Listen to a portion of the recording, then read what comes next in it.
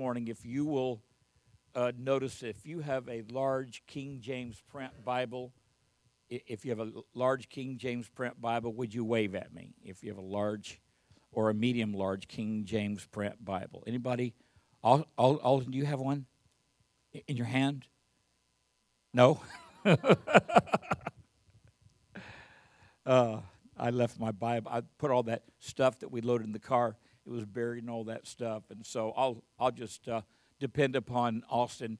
Isaiah 6:1, probably 1 through 6 or 1 through 8. I'm very excited about the word that I have today. And as I was pondering, and I've shared this word all over the nation, different parts of the world, I believe it's a very timely word. I believe it's a very fitting word.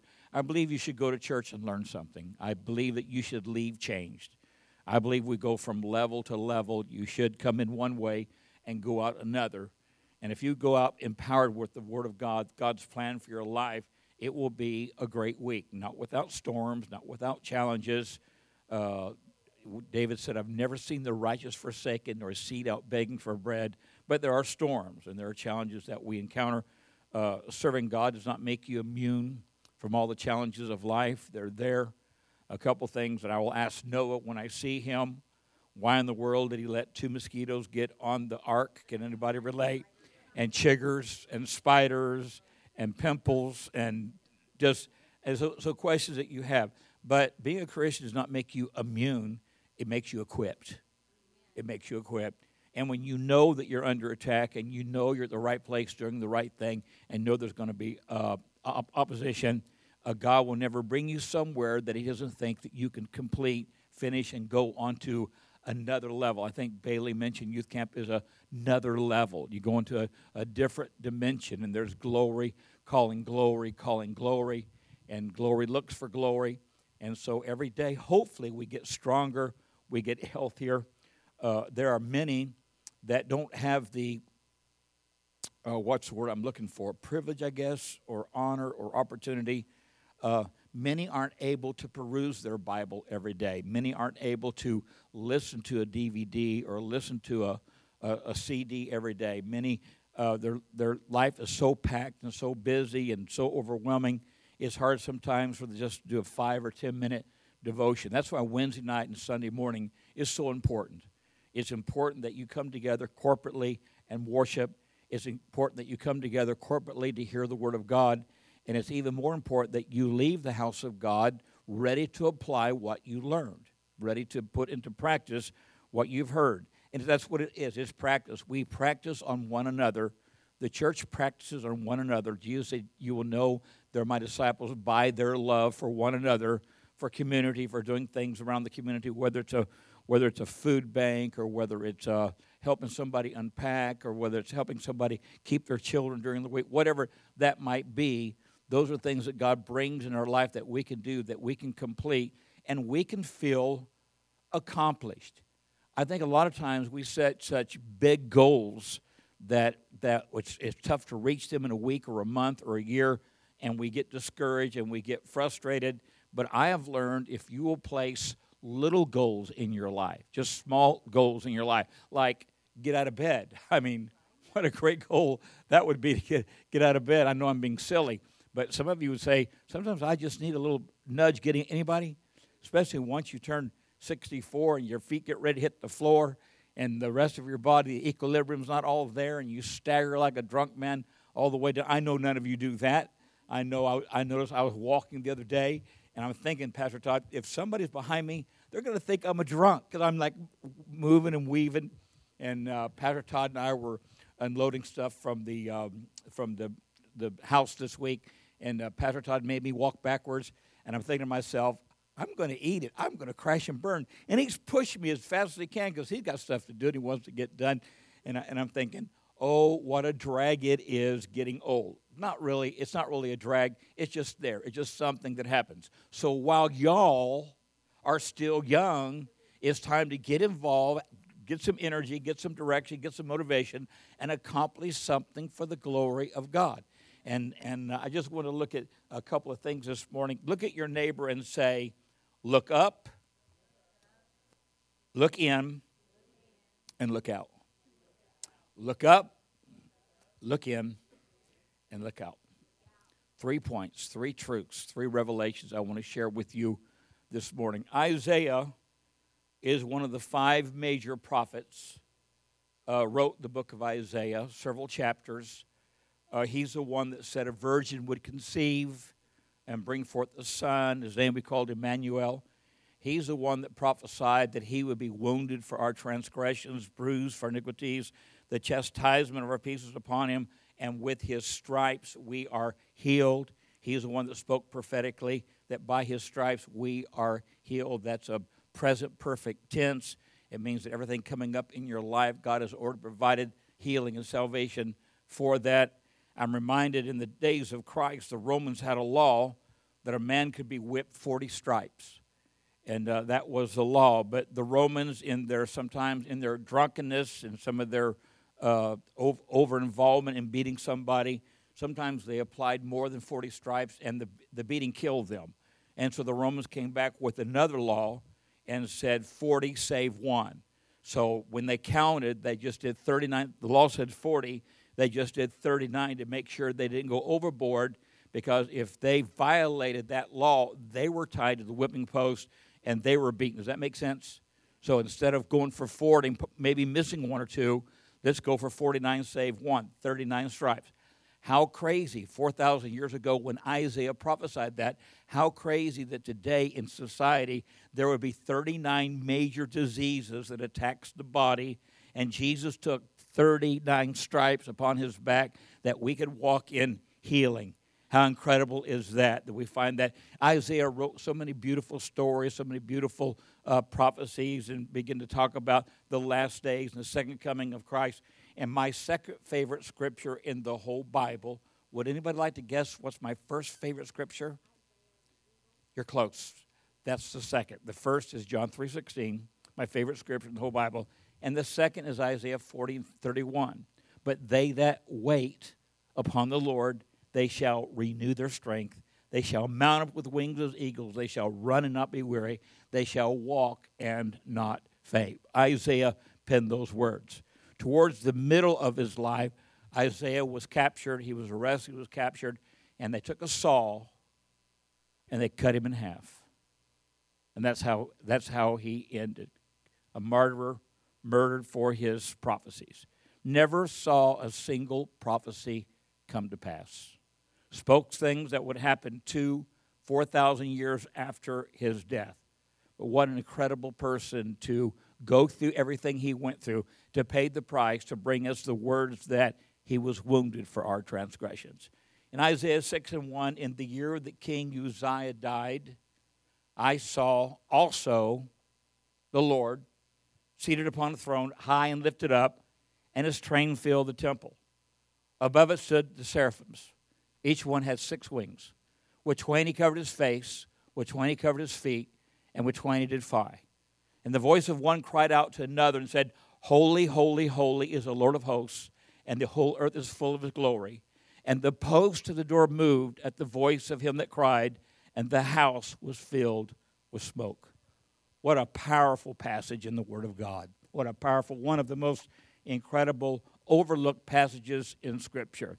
The Bible says that in the year that King Uzziah died, I saw also. Notice that word there, which kind of alludes to the fact that Isaiah had got his eyes off the Lord, had got his eyes off the purpose and the plan of the Lord, had got his eyes off the direction and purpose of his ministry. Uzziah was Isaiah's uncle.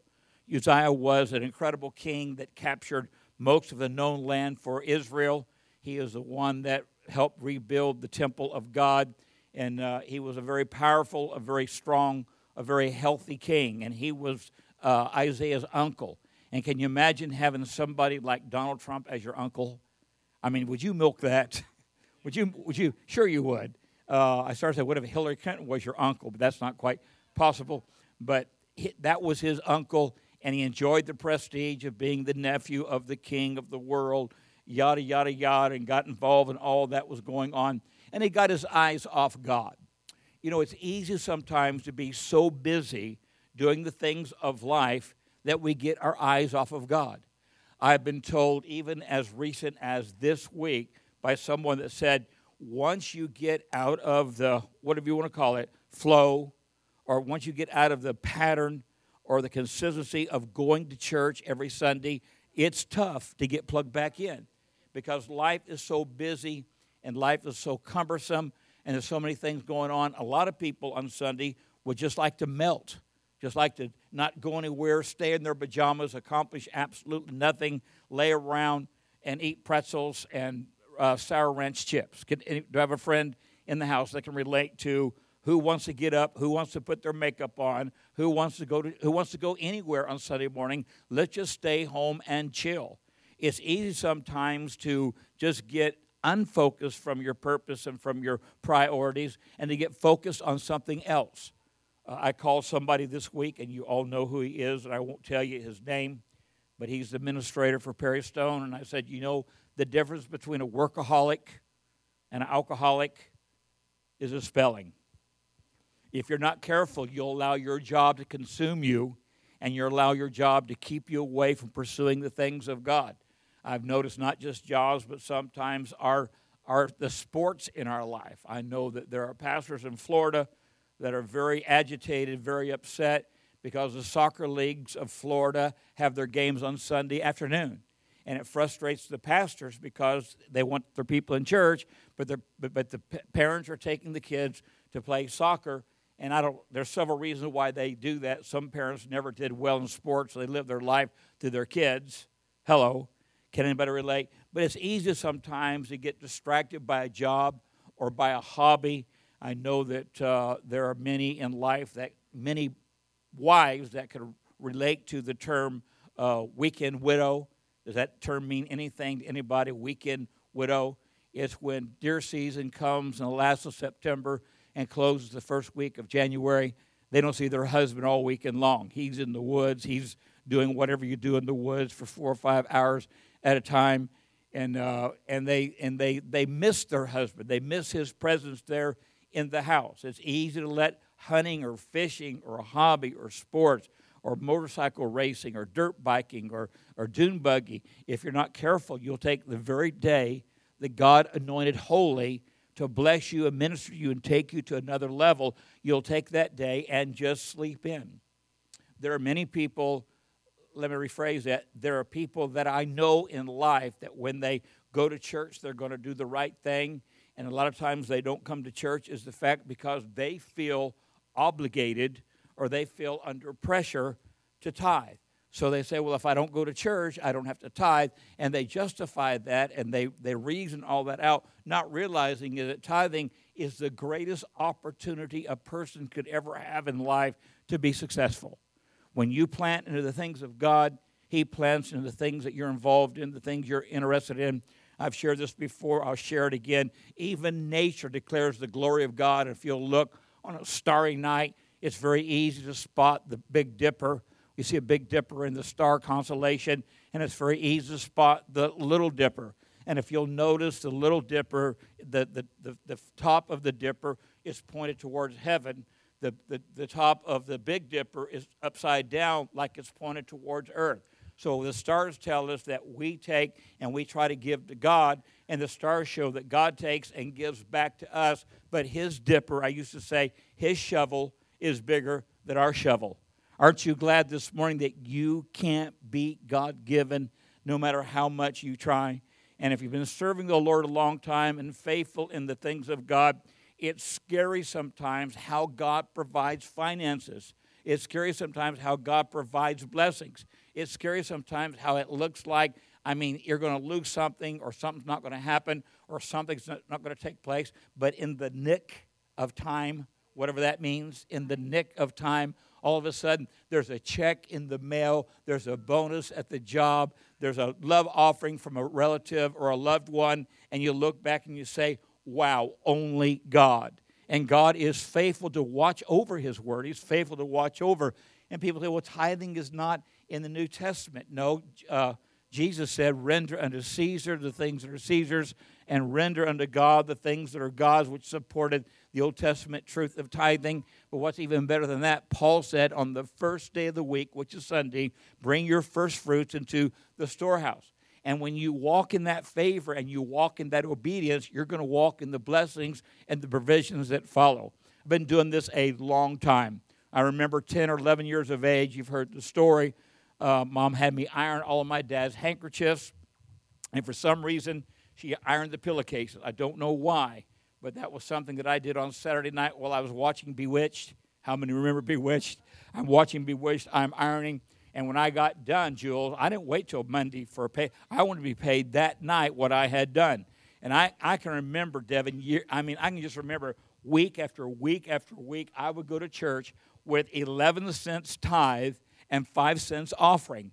And I know that sounds crazy, and I probably drove that poor clerk, whoever counts the offering. Pastor Todd, I imagine that was frustrating every week to get an envelope and to record that 11 cents and 5 cents, but they did, and God honored that. And God taught me at a very young age, you can't beat God-given. And even when Pastor Rhonda and I, when she was going on, and I was completely messed up, completely doing the wrong thing, I encouraged her every Sunday to tithe on our income. Do you remember that? So even when I was a godless heathen, I realized that God even honors the heathen when they operate in obedience. Aren't you glad for that? And so God is faithful and God is consistent. Isaiah just kind of got disfocused, if there's such a word, or unfocused. I guess that would be a little bit better. And he began to go through some stuff. He lost his uncle. Some things began to take place. And Daniel, it says, there came a moment in Isaiah's life when he looked up and saw God. He saw God seated on a throne, high and lifted up. His train filled the temple.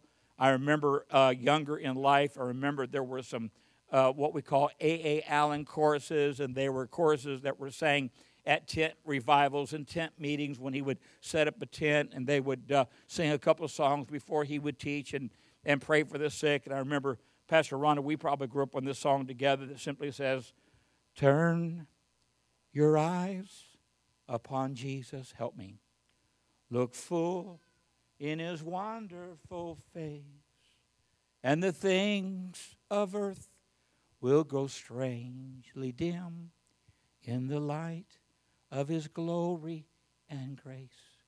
And that happened to Isaiah. And he looked up, and he saw God upon the throne, and he saw the angels ministering. He saw the glory fill the house. He saw the posts of the door moved. And I wrote down this morning that praise and worship will do three things. Are you ready? Praise will bring God's presence. Worship will bring God's glory. And praise and worship together will open doors. As Isaiah caught a glimpse into heaven, and he saw the seraphims. Seraphim was a special type of angel. It was not a cherubim. It wasn't a diadem. It was a special angel that occupied the presence of God. And we know that these seraphims, we know there were at least three. These seraphims had 6 wings, and they were in constant motion. They were constantly flying. They covered their face with 2 of their wings. They covered their feet with 2 of their wings, and they hovered in the presence of God. And the reason they covered their face and their feet, because they would not do anything to take away from the beauty of God on the throne. They did not want to be a distraction. They didn't want to be a hindrance, but they were there, and they were declaring one to another, holy, holy, holy. And the earth is full of his glory. The earth is full of his glory was a prophetic statement made in praise. There are things that you can declare in praise prophetically that God will bring it to pass.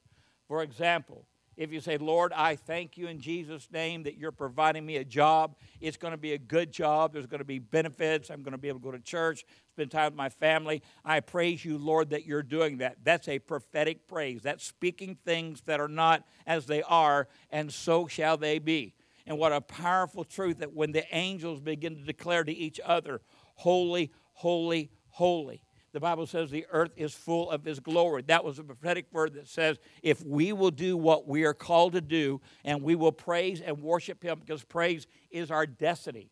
Praise is our that's what God created us to do. The one thing that God created us to do is to be a praiser and a worshiper and to minister that praise and worship unto him. Do I have a friend in the house that can relate?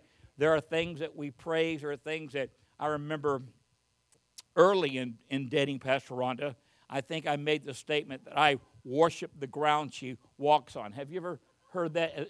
Ever heard that before? I worship the ground she walks on. And I don't know that I actually worship the ground. Hello, but there was obviously a love there. There was a romance there. There was an interest there. I enjoyed being with her. I think yesterday, and yesterday was kind of a calm day. I think yesterday we spoke on the phone 7 times. That's just something that takes place during the day. I like to hear her voice. She likes to hear my voice. We never say goodbye. We just hang up on each other. We never say goodbye. None of my kids say goodbye. They just hang up. And that way I realized they were done. So yesterday, for spite, I hung up on my brother just because I could. I paid him back for the wrongs that had been done me. But there's something about when you worship the very ground that God walks on, it changes you from being a warrior, hello, and turns you into being a worshiper. And when he saw the Lord high and lifted up, he saw the power of praise and worship. In John 14:12, very, very I say unto you, he that believeth on me, the works that I do shall he do also, and greater works than these shall he do, because I go to my Father. I know you've heard that, you've quoted that, you spoke that, but did you ever think about the awesomeness of that promise, the awesomeness of that scripture? It says, the works that I do shall you do also, and we're called to heal the sick, raise the dead, pray for the blind, take authority over demonic presence. We're commanded and authorized to do that. And Jesus said, if you believe in me, you'll do these works. And then he says, greater works than these shall you do, because I go unto my Father. But if you look in the King James, and that's the King James Version, you'll notice the word works the second time is in italics. That means that the translators of the gospel made the sentence grammatically correct, but in the original from the mouth of God, he did not say greater works than these shall you do. Because let me ask you a question. What could be greater than walking on the water? What could be greater than commanding a storm to shut down? What could be greater than raising the dead son? What could be greater than touching a woman that was dying of cancer and seeing her restored simply because she touched the hem of your... What could be greater? What could possibly be greater than that? As you look at that, the works that I do shall you do also, and greater than these shall you do. And you say, well, what's greater than a miracle? What's greater than opening blind eyes? What's greater than praying for a marriage that's broken and seeing it restored? What's greater than praying for someone that's dying of cancer and seeing them healed and seeing them completely restored and years added to life? What's greater than that? The clue there is where he said, greater works than these shall you do, because I go unto my Father. At Calvary, one of the last statements that came from the mouth of Jesus was, it is finished. And when he said, it is finished, something happened, not just at the cross, but at the temple. There was an earthquake. And let me tell you what was affected in that earthquake.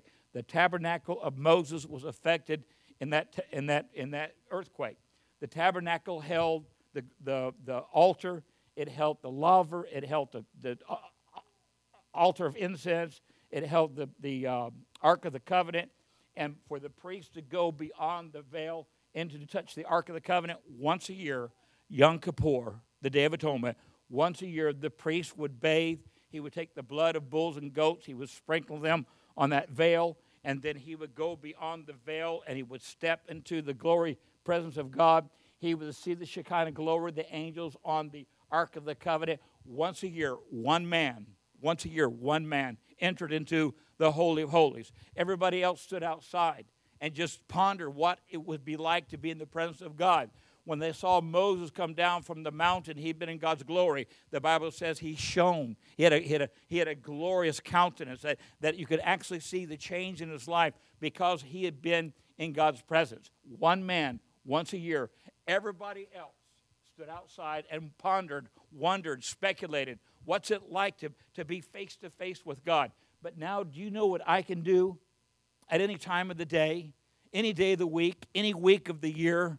I can go beyond the veil, and I can step into his presence. I can hear his voice. I can feel his love. I can sense his power. I can bask in his glory. Why? Because when Jesus said, "It is finished," there was an earthquake, and the veil that separated God from man was rent into two. What's greater than works? Worship. What's greater than power? Praise. What's greater than healing sick or raising the dead?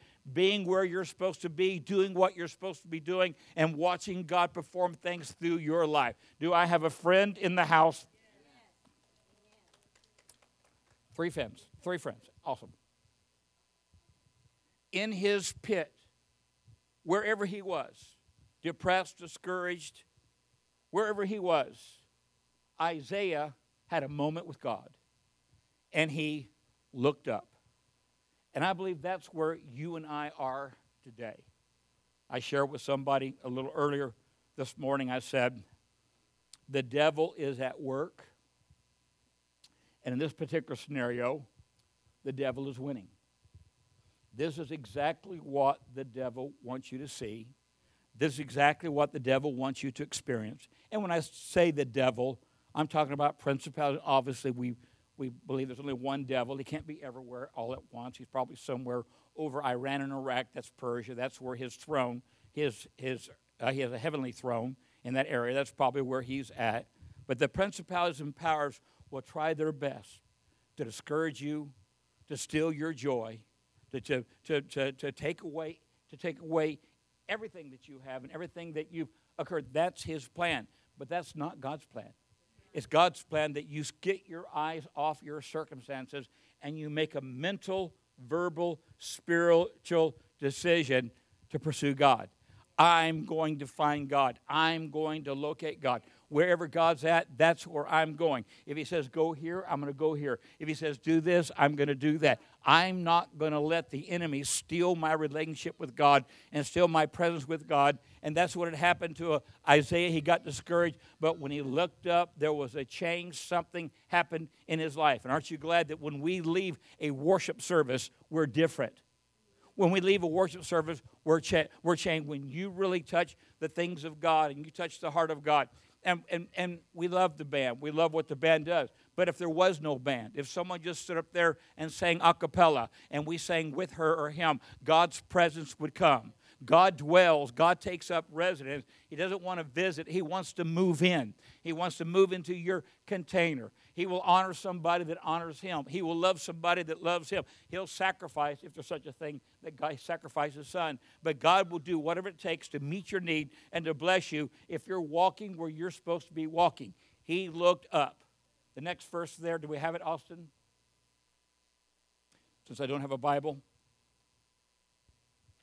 And the post of the door moved at the voice of him that cried. Let me just say this. Praise will bring God's glory, and praise, are you ready, will open doors. Doors that are closed to you, doors that are locked to you, doors that you really feel like God wants you to step through. You ever been there? You ever felt like, you just felt in your heart of hearts that God really wanted you and your spouse to have a house? A spouse to have a house without a mouse. You ever feel that way?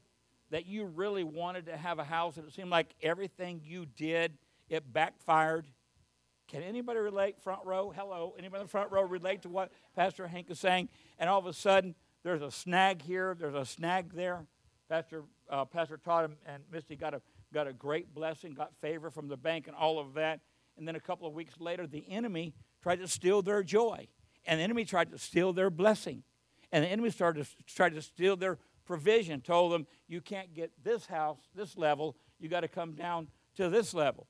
And we didn't speak it. We didn't declare it. We didn't share it. We didn't ask you to pray because it was already done. God brought the increase. God brought the blessing. And the enemy was trying to steal the increase. The enemy was trying to steal the blessing. And if you'll listen to the devil, you'll settle for less. Let me say, if you listen to the devil, you won't get all that God has for you. It might be good, but it won't be great. God is not just good. God is great and has great things for his people that will just simply be obedient. Follow, Jesus said, my sheep know my voice, the voice of another they will not follow. They won't follow a bank president. They won't follow a loan officer. They won't follow any employer. We follow the voice and the mindset of God, and as we pursue that, God makes the crooked places straight. God, as Pastor Rhonda mentioned, He levels the mountains and casts them into the sea, and everywhere we put our foot, we claim and we retake for the glory of God. My Lord, I'm preaching good this morning, and it's 1 minute after 12, so I'm going to wind this up. I'll give you the next two parts next week. Would that be okay? That'd be good. Want to do that? As every head is bowed, as every eye is closed.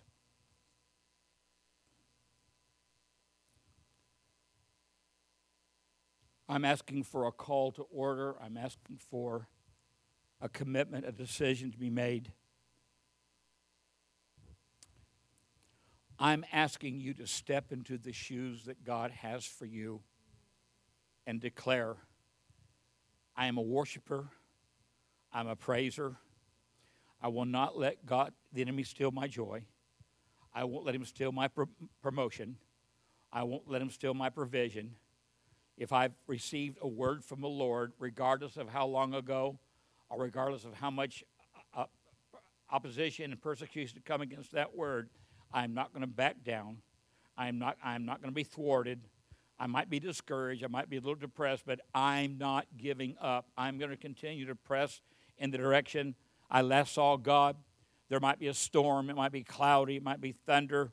But I know where I last saw Him. And as that eagle bursts through those storm clouds, the sun is right where He left it. I'm going to continue to pursue God where I last saw Him. I'm not going to be deterred by the enemy or the voice or the antics or the tactics of the enemy. I'm not going to be frustrated, but I'm going to see what God has for me. And I know the promises of God are yea and amen for me. I declare today, Pastor, I make a pledge. I answer this call. I am going to pursue God in praise and worship, and I am not going to back off until I see all that God has for me. If you'll do that this morning, just lift your hand. All that's between you and the Lord. I declare that I'm a praiser, I'm a worshiper, and I will declare the good things of the Lord, and I will see the good things happen, and we will be like them that rejoice. Things are going to return to me. Things are going to come to me. Things are going to flow out of me. I'm going to be a river. I'm not going to hoard or hide, but I'm going to declare the glory of God. I'm going to be a praiser. I'm going to pray and worship. I'm going to see changes in people's life. I'm going to lay hands on people that are dying, and they're going to get well. I'm going to lay hands on people that are bound, and they're going to get set free. I'm going to lay hands on people that are sick, and they're going to be healed. I'm going to lay hands on people that are discouraged, and they're going to be blessed. I, like Isaiah, I'm going to look up, and I am going to see God in all of His fullness, in all of His greatness, and I am going to be a worshiper for His good and for His glory. In Jesus' name, amen. What a declaration! Just realize what you have said today. And again, let me reiterate what I'm trying to reiterate every week. Watch for God's favor. Watch for God's blessings, and just take a moment and thank Him. I had to stop at the gas station and get some gas, and I pulled in to get something to drink. And when I got to my car, there was no one behind me. Everything was clear. I put the car in reverse. I went to back up, and something, don't you love it when something happens? Something said, check your mirror. And there was a little red car that was not paying attention, and all that he was getting it, or he was getting it. Had I continued to back up, I'd have slammed that car. And every day God does things like that. Every day God's watching over you. Every day God's making sure the enemy's not bringing disease to your house, or frustration or depression or poverty. So when you leave this house today, begin to look for little areas in life that you can thank Him for. Watch for miracles. Watch for blessing. Watch for favor. And I promise you, it could be a lot worse. You realize that? God knows what you're made of, and He's determined you can handle this in Jesus' name. Look at your neighbor and say, you're more than you think you are. There's more to you than you know. God sees it. As the potter, He's forming it. So just submit and be it in Jesus' name. Give the Lord a hand clap of appreciation. I'm going to give you a chance to sow into the kingdom. I counted from my bathroom window this morning 18 different perennials